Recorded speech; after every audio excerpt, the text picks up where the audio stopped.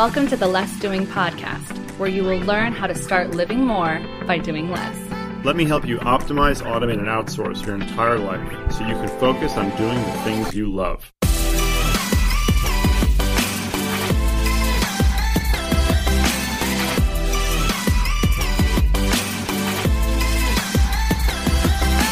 Now here's your host, Ari Meisel. Hi, everybody. Welcome back to the Less Doing podcast. My name's Ari Meisel, and I'm your host, as usual. And today my guest is Dr. Doug Brackmann, who is the author of a book called Driven, and a psychologist and a meditation leader and a very, very interesting guy. And I met him in person for the first time a couple weeks ago at the Black Belt coaching event run by Taki Moore. And I'd read his book, and I'm really excited to talk about a whole bunch of things psychology related, and we're going to talk about shooting and all sorts of cool stuff. So, Doug, thank you so much for making the time to talk to me. Hey, thank you, Ari. It's a pleasure to meet you a couple of weeks ago. Yeah, this is, in fact, I have to admit, I just discovered your podcast after meeting you, and I've been addicted. We are kindred spirits, it seems.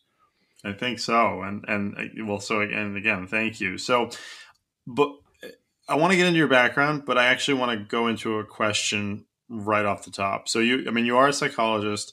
You've done work in a lot of different areas, but one of the ones that stands out to me is your work in self-sabotage. That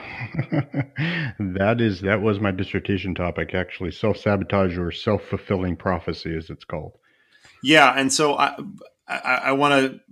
I want to talk about your background as we would normally do in any interview, but I really want to get to this right away. So it's become particularly fascinating to me over the last few months, not only on a business level, but in personal stuff. And I've seen friends and colleagues do things that to me seemed like self-sabotage. And it's people where things are going well, like they don't need to, there's no reason to be doing this, right? So like why does this happen?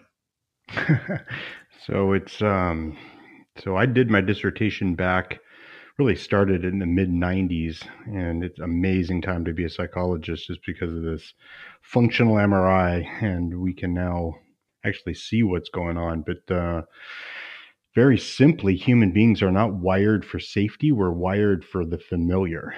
And so, the part of the brain and body that actually is drawn into a familiar environment is directly opposed to the new brain, or the neocortex. So there's really two of us in there, and one of which is genetically wired for what we were born into, and so I come from a whole bunch of different fields of study, and cultural anthropology is one of them. And human beings, 120,000 years of development, we basically created a world with our neocortex that our genetics just don't fit into. So, the part of us, the self, that wants the familiar versus the new brain that can imagine all kinds of amazing worlds, are at odds. And so there's always part of us that is seeking the familiar. And that's the classic example is that's why January is just horrible at the gym, because everybody's, their new brain or their monkey mind is just, convinced them that this time it's going to be different. And then come February, March, April, May, the body basically, or the reptilian brain says, I've had enough. And so you just start to feel resistance to going to the gym. And then if you have the monkey mind up there rationalizing or justifying, or, and there's always another big gorilla with a big stick trying to beat you to go. But it's these two different senses of self that are opposed to each other. And most psychologists hate to admit it, but it's really the reptilian brain that is in charge of our life. And so that ability to overcome it or push through it, and all my work with the Navy SEALs and these guys that are able to push through a whole bunch of stuff they don't want to do, is not necessarily a good thing. And so it creates a, eventual, body that will not be able to handle. That's why these guys completely get addicted to going into incredibly intense, dangerous worlds, because it's what's familiar to them.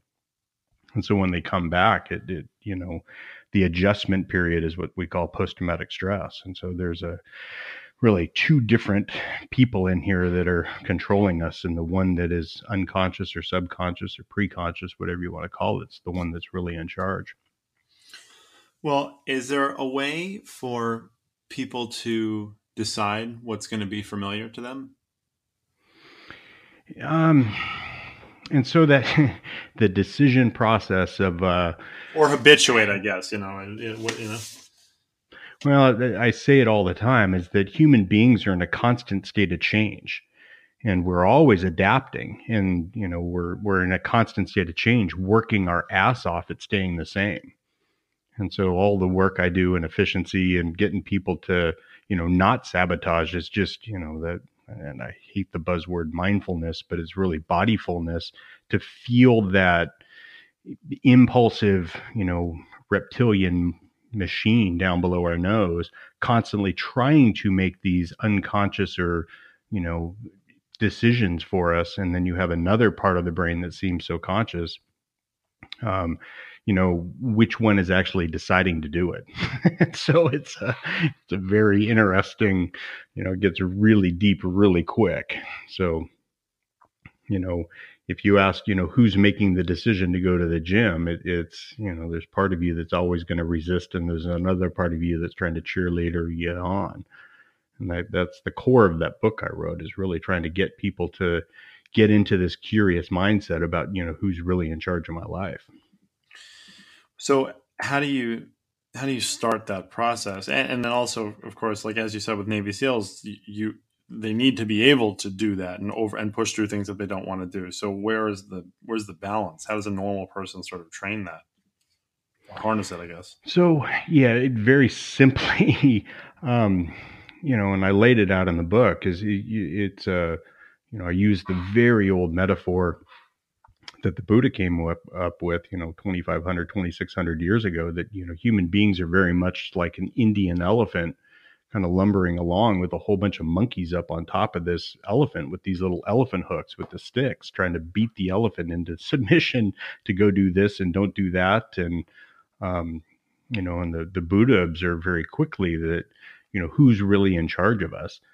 And, when it comes to most addictions, sex and, food, and actually Indian elephants are a great example of that. If you ever give an Indian elephant, sugar cane, sometimes you actually have to put them down to keep them from charging, into sugarcane fields.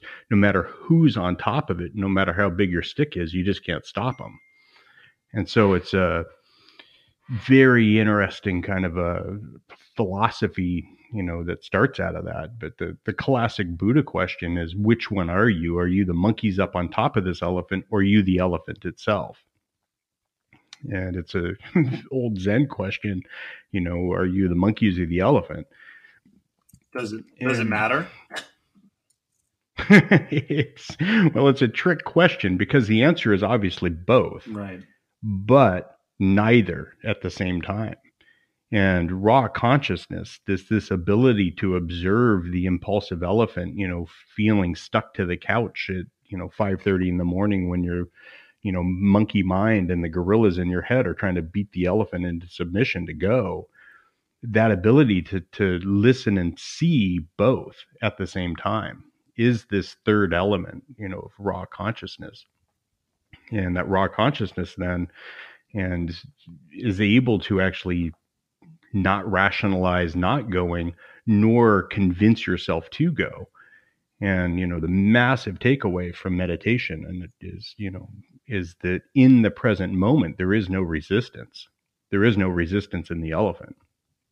And so your efficiency model is just brilliant in that, as you start to feel the resistance to these things, if you integrate a mindfulness practice or a meditation practice, the resistance will actually melt away.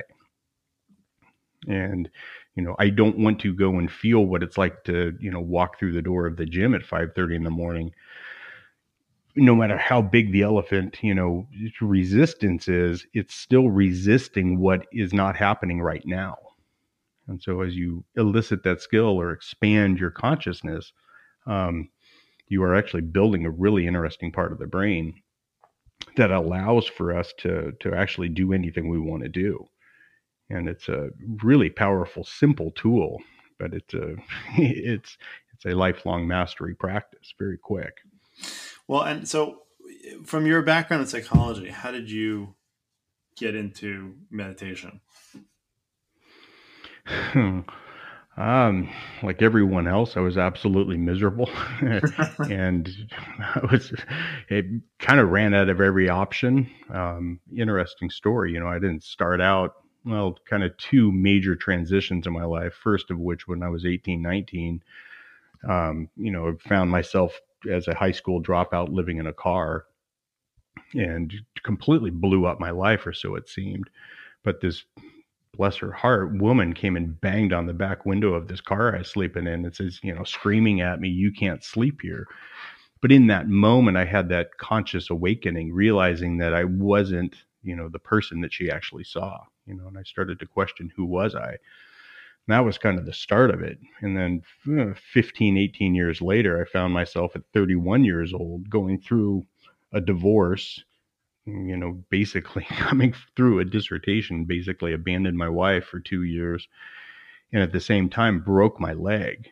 And so I was a complete exercise addict. The only thing I was doing I was doing Ironmans at the time, triathlon, and was teaching Psych 101 or Psych 100 or whatever it was in a graduate level. And I was TAing for my dissertation chair, and he looked at me and just said, "Dude, you are going to kill yourself if you don't figure something out." And the good kind of addictive personality that I just went and blindly signed up for a 10-day meditation retreat. Never had meditated in my life before, and walked into this SN Goenka, 10-day, let's figure this out. And I was hooked. And that was, that was 15, 18 years ago now. And so I was just miserable at my, wit's end, and had to figure something out. And it clicked. And since then, it's just been an amazing time to be a psychologist, because you're, the wave of mindfulness study and everything that's actually happening in the brain when we meditate has been just my absolute passion. And then how did you start working with Navy SEALs and people of that ilk? So, when I first started in the field of psychology, I was basically a recovering drug addict, and started working this was 32 years ago, working in rehabs. And in 1991, amazing article came out in Time magazine. We found the alcoholism gene, and they just really started getting into the human genome, and they cracked the dopamine receptor sites that, associated strongly, highly correlated with alcoholism. 2, 3, 4 years later, they start really looking into this thing, and it's like, well, it's not just alcoholism, it's eating disorders, gambling addictions, it's any type A personality and stress. And since that time, I've just been on the forefront of really understanding the genetic underpinnings of what makes the, about 10% of the population significantly different than the rest.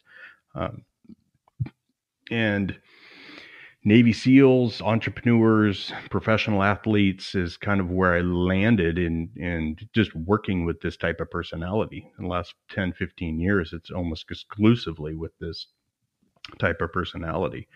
So wound up working with one of my good buddies who was a Navy SEAL, retired Navy SEAL, and we'd shot a bunch together and did martial arts together for a long time, and pitched this idea to him. Hey, help me write this book and really look at this personality type from a cool guy perspective. And, I've been in the mindfulness world for 15 years, and the hippy dippy, huggy stuff is less palatable to me. And so I really wanted to pair up with somebody who was going to differentiate from that.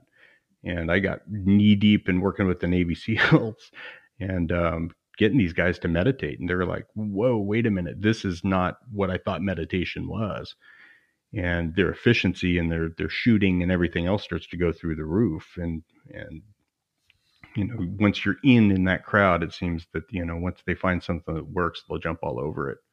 So they kind of adopted me into their world for a while. I've kind of slid out of it now that I'm into more entrepreneurs, but It's really that personality type A driven nutcases that we all are.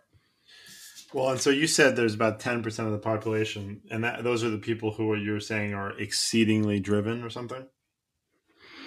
So what the book is about, what I wrote this book about, was building up the research of this guy named Tom Hartman, who's a radio talk show guy now on Russia television, believe it or not. But he had an ADD, ADHD kid that was being severely pathologized by the school system, and making him feel like he's broken, and wanted to give him meds, and wanted to be just wrap him up into the pathology world. And he started to get into the genetics and looking at the underpinnings of this. This was mid 90s, before all the research really came out. And he theorized that, about 90% of the population adapted over the last 4,000 years to the agricultural world. And so his theory, and my book builds on his stuff, really getting into the science behind it. But about 4,000 or 5,000 years ago, the world took a drastic turn to incredible safety compared to what it normally is. For the last 120,000 years we've been on this planet, it's been a really hard place to live. And so 4,000 years ago, what happened was, somebody and a whole bunch of people figured out that it's a lot easier to sit in one place and grow a bunch of food, wait for it to grow, and then eat it. And that sedentary, simple world that most of the human population, and most of the stats are somewhere between 12% and 10%, really have not adapted to that world, meaning that, we're hunters. And in the intervening 5, 8, 10 years since, this initial kind of research came out, the functional MRI and then the genetics under it just give incredible support. That about 10% of the population really do have a different brain structure, different genetic underpinning, different reward system, and different personality type that are adapted to a just basically scarier world. And now, in the last 3 years, they're watching how genetics are actually turned on and off and epigenetically based on trauma. So you have a transgenerational transmission of this personality type. And it makes sense that, it's hard to argue that if your mother's mother's mother had a really hard pregnancy and you were born into, a terrible circumstance, that your genetics would adapt, or at least some of the offspring would adapt and then be carried on. And, the research coming out of the Holocaust survivors is incredible. You have, 80-90% likelihood that you can, just from blood samples alone, predict whose grandparents were in the Holocaust, which is incredible. And so, we're just a bunch of animals, and this ability for us to adapt into a world that is not really going to change that much based on our genetics. Our transportation device for most of our existence were just feet. So we walk, and so maybe 100 miles from where you were born, you might wind up in a somewhat different environment for most of our existence. But now it's we're able to completely change our worlds almost overnight. And so our, the monkey and the elephant, the elephant is having a hell of a hard time adapting to how different our worlds can be almost overnight, from the neocortex perspective.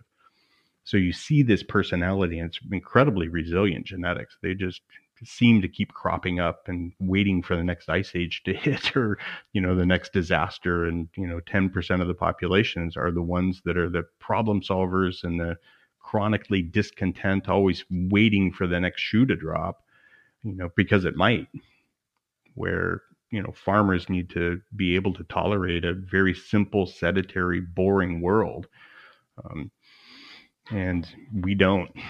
Navy SEALs and entrepreneurs, the clients that I have been working with almost exclusively, we just don't adapt. It's just amazing to me that entrepreneurs are like an evolutionary adaptation and sort of the way you're saying it. And one of the things that I remember being a big discussion when I was at Wharton, which was 15 years ago, was it was always a debate about whether or not entrepreneurship could be taught or whether you were born with it. And from what you're saying, it sounds to me pretty much like you're predestined to be an entrepreneur or not. Well, as Gary Vee says, 20 years ago, somebody says you're an entrepreneur, it basically means you're unemployed. And it's a different brain structure. That's the easiest way to say it. The hunter's brain, or the entrepreneurial mind, we are occipitally dominant, meaning that we're visually dominant. And you put us in a functional MRI, the back of our heads light up when we are asked to, see stimuli. But for the driven brain, or this hunter's brain, what happens is the occipital lobe is dominant, but the frontal lobe is not dominant, is hypoactive or underactive. And that's the defining feature of attention deficit disorder, ADD and ADHD. But what that does is allows the frontal brain to carry 7, 10, 12 different thoughts at the same time. So the entrepreneurial mind is we're multi-thinkers. And, we need to see the big picture. And once we see the big picture, then we can draw these unique kind of creative ways to solve problems. And so not that that combined with the inability, it's like I always laugh about, I'm basically unemployable. You look at my resume, and it's or most 99% of my clients' resumes, every 18 months or so, they're on to a new venture. They're on to something new. And, we're very, very independent people. And so I really can't have a boss, because a boss tells me how to do something. My mind and my frontal lobe immediately starts to think about a better way to solve that problem. And if I'm forced to do it their way, I'll roll my eyes and, seem condescending. It's like, why don't we do it this way? And so it's a personality mismatch for, a boss that's telling you how to grow field, how to plant the field, where immediately we are coming up with a better way to do it. Yeah. So when I was 18, I think, so it was my first year of college, I got an internship that summer with Freddie Mac, which it's about as corporate as it gets, right? Or as corporate / governmental as it gets. Completely opposite of anything that I could possibly see myself doing. But I was working in real estate, or I was studying real estate, and I got this internship. And I show up the first day, and I meet my 6 bosses. They tell me that the next day they're all going to a conference for the next week or something. Oh no, it was like a week. And all of them gave me assignments to work on while they were gone. And I finished everything by the end of the first day. And so the rest of the week was just sort of messing around, doing nothing and not learning and then a week later I basically made up an excuse and I quit.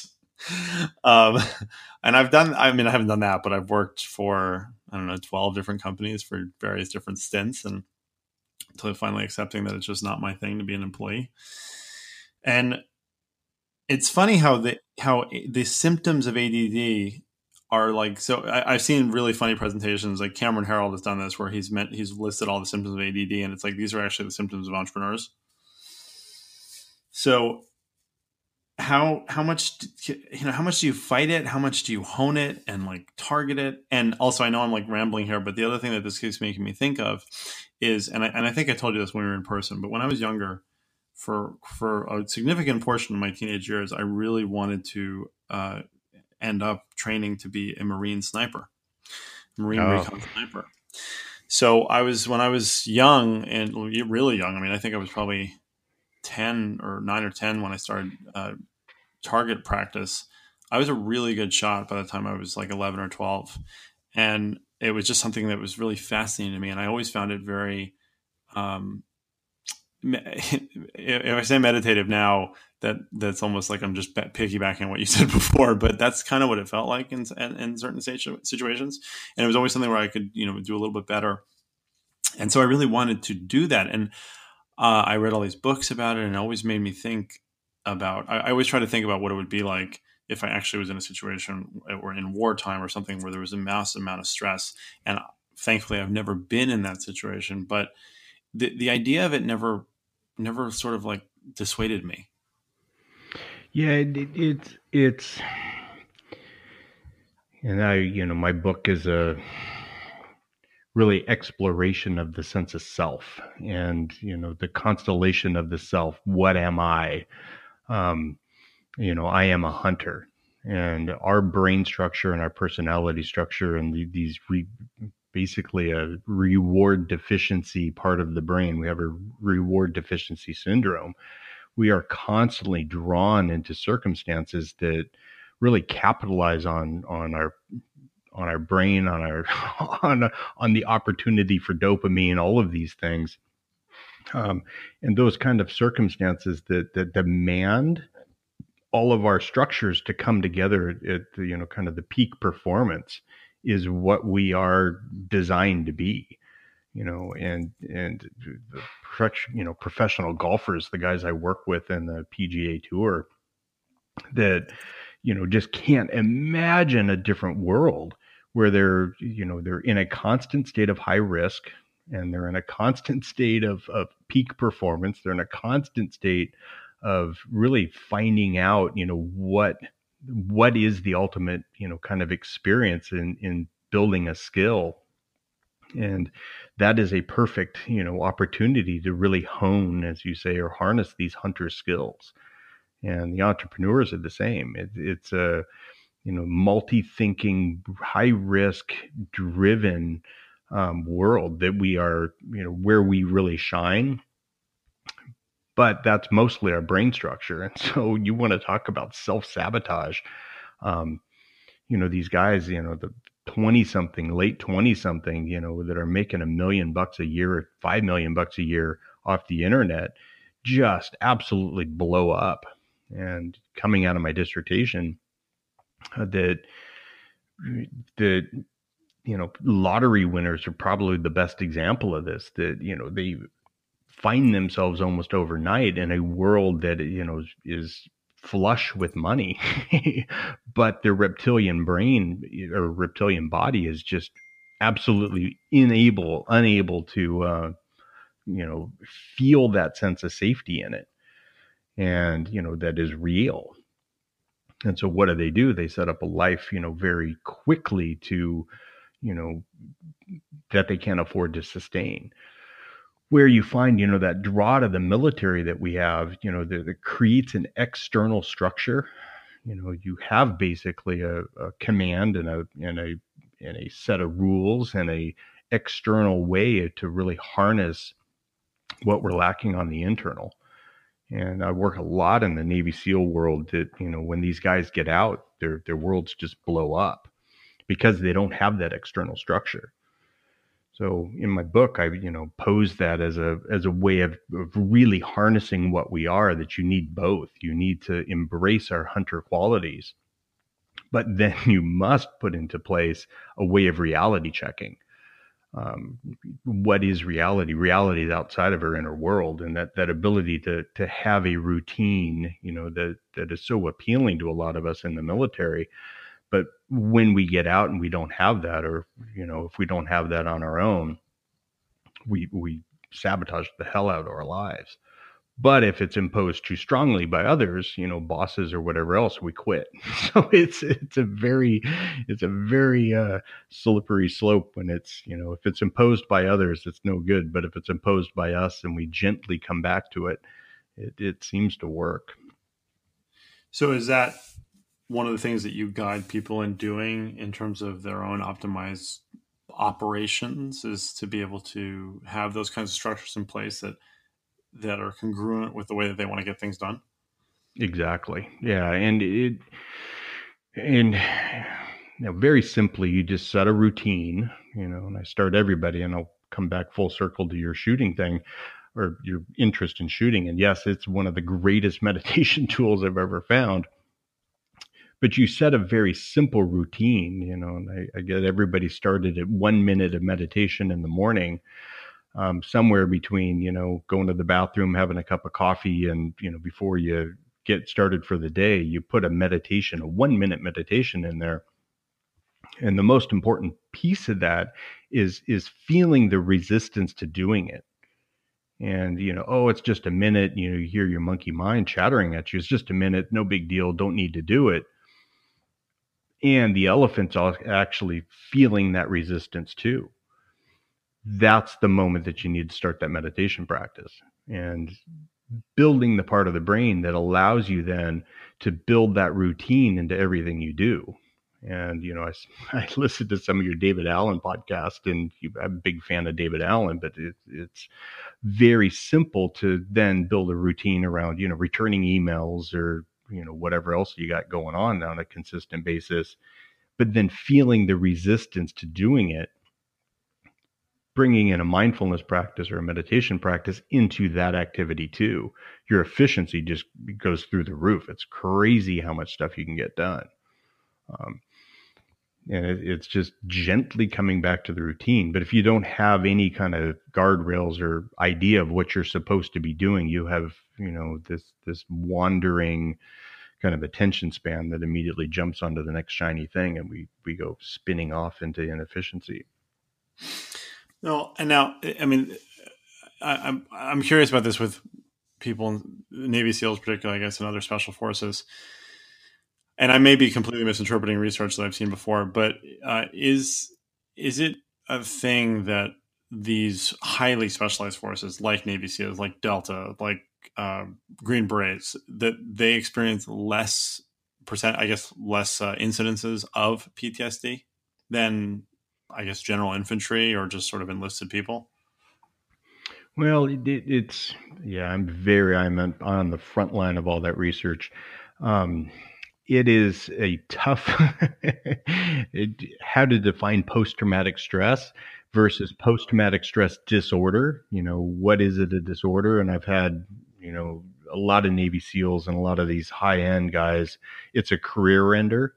And it's primarily around, the misunderstanding of what it is.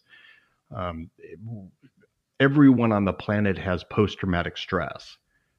And, some people are afraid of dogs, and, why? Because, their early experiences with dogs taught them that dogs were scary. And is it a disorder or not? Well, it's not a disorder if you live in a world with very few dogs in it. If you start dating somebody and they have a dog, yeah, it becomes a disorder quick. And so does it really get in the way of your life? But most of the guys where, the rapid return, so you're in a world in Afghanistan or whatever, where you're getting shot at all the time, which is incredibly addictive. It's one of the greatest highs you can have. You come back to this sedentary, boring world, and literally the reptilian body doesn't know how to adjust itself as quickly as it should or could. So what I do is teach guys how to allow that, basically the reptilian body to adjust to reality much quicker. They naturally have to do that, and the training that they go through, and it's incredibly self-selective in that even to want to be a Navy SEAL, you have to be pretty willing to be thrown into a bunch of different environments very quickly. And so most of the people that would have post-traumatic stress or don't adjust to that as well, they're going to fall out. And so it's an interesting spin on the research, but these guys are unique in a lot of different ways, and that the ability to adjust to the environments is something that I have adapted from them, learned a ton about, how to do that from them. So something I do incorporate.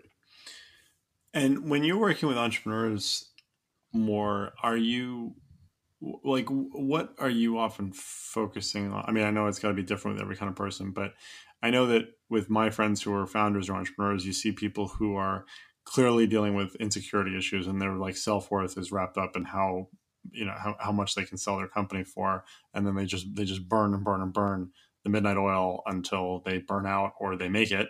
And then you have other ones who are trying to have some sort of impact or something, but there's still something that like pushes there, right? And in me, I always felt like it was a matter of discipline, but um, I can't stop myself from coming up with new ideas and thoughts all the time. And it's one of the things that I've embraced. It's not meditation. Well, maybe it's meditation, but when I embrace boredom, that's one of the things that I tell people a lot now, is that it's so hard to be bored in the current world because, we always have information available to us and devices and things. There's just always something to sort of stimulate your brain. And if you force boredom, really interesting ideas come out. So it sounds counterintuitive, but a lot of time I have 4 young children, 5, 4, 4, and 1. Oh And boy. and I'm not ashamed to say this, but a lot of times there's things that you do with children that age that are boring. And it's boring. It's just a limit to how much you can get into pushing a kid on the swing or playing with Legos. Although I happen to like Legos quite a bit, but those are the situations where if I don't have a device near me, which I try not to in those situations, I can usually focus, but ideas just start coming out and start happening. So I try not to fight that. Well, it's the two reward centers in the brain that really differentiate the hunter's mind from the farmer's. The dopamine receptor number 2 is the boredom gene, and that genetic. You're sitting there playing patty cake with your kid. And I have 2 girls, and so it's you want to talk about boring. I mean, some of the how much American Girl doll can you do? That ability for it. I'm not kidding you. It's like, wow. I get it. But it what is boredom? Boredom is this, immediate. It's basically your elephant or your reptilian brain lying to you. It's a sensation in the body that there's something missing or wrong, or this kind of very slow to incredibly intolerable buzz that happens in the body, in the elephant, that is basically a lie. It's telling you that there's something missing or wrong right now. And, from the hunter perspective, if we are sitting in a cave and it's, we get bored, we are much more likely to go out and, hunt for food or feel this need to go survive. Where if the farmer felt that boredom, while they're picking bugs off a, ear of corn, they would starve and die. And so boredom is one of the core differences in our personality type. But boredom is a lie. It's a wonderful opportunity to reality check that there is, nothing missing or wrong right now. And you mentioned, that feeling of insecurity and that sense of shame that's so common in entrepreneurs and, believe it or not, Navy SEALs and, basically all high performers. But what happens is that sense of boredom, that there's something missing or wrong, gets folded into your identity. And that was the core of my dissertation. There's something, missing or wrong with me. And, how do I know that's real? Is because I'm always feeling this kind of achy, chronic discontent. And, it's our genetics talking. And so we are, if we're not blown off into our addictions trying to compensate for these feelings, we wind up, accumulating so much of the world's wealth. And, the other gene, that dopamine receptor number 4, it's actually a much more interesting gene because it seems to be so much more subtle, but I call it's the FOMO gene, fear of missing out gene. And so you have this inner feeling that the grass is always greener over the next hill. And from a hunter perspective, if we felt that, right here is fine, we would kill everything here and, starve. And so we're always feeling like the next woolly mammoth is over the next hill, but there's one right here. Yeah, but there might be 5 over the next hill. So we're always, chasing shiny stuff on the horizon. And so it's that feeling gets folded into the identity. And then, there's always something missing or wrong with me, and there always will be. It's, as I say in my book, 25 different times, 25 different ways, better has no finish line. And we feel like, come across the finish line of an Ironman, and it's like, wow, that's an amazing experience. And then, 3 seconds later, I turn around and look at the clock, and immediately my dopamine receptor sites start to fill in the blanks saying that, I could have done better. And so it's this, we suffer from a horrible malady of, I'm not good enough, or another way to say that, which is an incredible gift, that better has no finish line. I'm always constantly striving to be better. Yeah, but isn't that self-sabotage in itself, though, right? Because then you can never be happy. So that is exactly what I get into in my book, is that, if you're always screwing up, another way of saying that is I can always be better. You can't have sabotage without better. And so you are in a constant state of self-sabotage. Another way of saying that is I'm in a constant state of learning. And it is a mindset shift that is, once you get that, and that's what I'm trying to pitch in my book, is that this is a incredible gift that I have. 2 PhDs, and I'm walking out of my dissertation defense and, they shake my hands and, congratulations, Dr. Brackmann. And, my monkey mind says, haha, they bought it. And it's the core of the imposter syndrome and everything else. But the reality was, it was good enough. It was good enough. I got the freaking thing hanging on my wall. So, and yes, I could have done better, but I didn't need to. It was good enough. And so that logical understanding that I pitch in my book, that A, I'm a monkey or an animal, B, I'm a different kind of animal, I'm a hunter, and I have this weird twist of genetic fate that I feel like I can always be better at something, and I'm, I don't quit. I will die trying. We have incredible resilience. We get over stuff quick. 9,999 different ways to not make a light bulb. Damn it, I'm going to keep trying until I do. But it is a massive gift when I actually start to feel in my body that I am safe and I'm okay. I'm okay, but I can always do better. And those are two different statements. I break that link between them, and then your efficiency, and you build a routine around your world, and you're always trying to optimize the routine, because I'm always willing to look at how I could have done better at it. God, some of the guys I've worked with just turned into unbelievable superstars because they're not afraid to look at their mistakes, and they're really good at wiring. Our wiring is prone to that. And so but you need the logical understanding to get out of the, haha, they bought it, I'm still not good enough mentality. So as I say in my book, you really do have to kill the self. You have to kill oneself. And then rather than who I am, you become what I am. And what I am is a hunter, and what I am is somebody who's optimizing this routine of my life. So one of the things that this makes me think of, which I know that you're familiar with the concept, is the idea of non-attachment. Oh yeah. So this is something that, I have plenty of I have plenty of issues, and I've been very defensive over certain things before, something I've worked on very hard on, and looking at failure.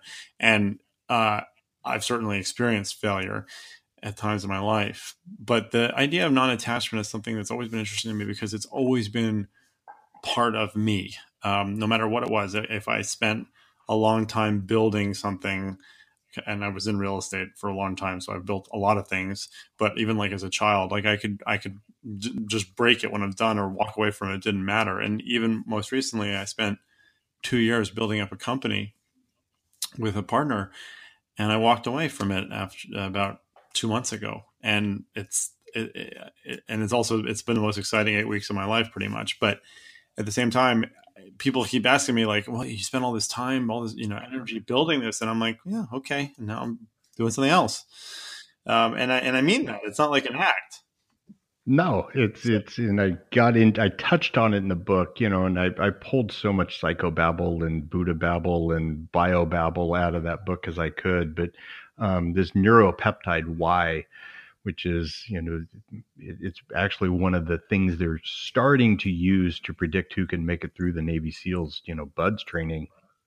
And what it does, it allows this hunter brain, and we have massive amounts of it compared to, farmers. It allows the hunter brain to basically say over it, and if you go through my garage and I'm a scuba dive master, I'm my dive masters, and I'm an Ironman triathlete, I'm a, national competition long range shooting, and I've, shot sporting clays, and then I've, got a family, and I've got PhDs, and but every one of those, piles of things, at one point I was just over it. And, I've learned over the years not to throw away my stuff, because eventually, hey, that seems like a good idea again. And I'll get completely obsessed on it again. And so it's part of the hunter personality, or this, way we're wired. And a byproduct of neuropeptide Y is our ability to hyper focus. And that's, what you mentioned about the shooting meditation. And that's what I've integrated, long range shooting and Zazen styles of meditation, is to really hack into this neuropeptide Y, where, you are just here. You're obviously attached to the rifle, and then the rifle, and you can feel that pure attachment just to the target. And your focus becomes so incredibly narrow, and it's, flow state, one of the things I posed on in the book is that, the hunter brain and the hunter personality is really designed for flow, to become in this incredibly minimally attached, but hyperly attached to just one thing. And it seems like the rest of the world falls away, and it does, but I am here and I am attached to the gun, and the gun is going to be attached to that target. And it's a very blissful state. And the monkey mind and the elephant body fall away, that split that's between them, and consciousness falls into it. And being able to hack into that and then move back out of that state and then fall back into it is one of the things I'm really into as of the, kind of my last 2-year obsession, is really training people to do this. Because then you build a routine around what you're going to hyper focus on, and then come out of that state and then fall back in, and come out of that state and fall back in. And you can go through, 200 emails or 300 emails after you've been gone for a week. Almost, I mean, it's just, you wind up just ripping and tearing through them efficiently and effectively, but you're not attached to anything else in the world. You're just attached to that one thing. And it's a gift that we have, and also a curse, because if you get hyper focused on, scuba diving when you got a wife and kids, man, they get upset.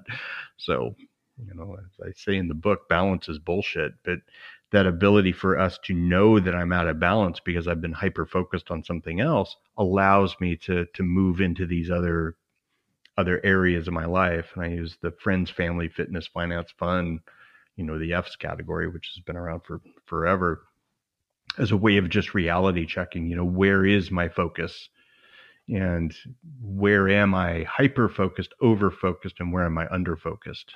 And that ability to move through those states and really create the life that I want is our gift, if we're not fighting that, constant state of boredom that we're in.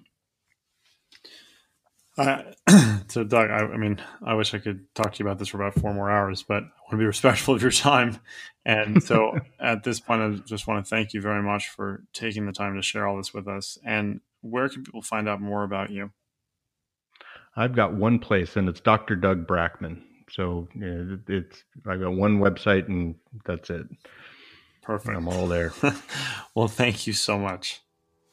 Oh, you're very welcome, Ari. This has been fun. Thank you for joining us today on the Less Doing podcast. If you enjoyed today's episode, please share with your friends.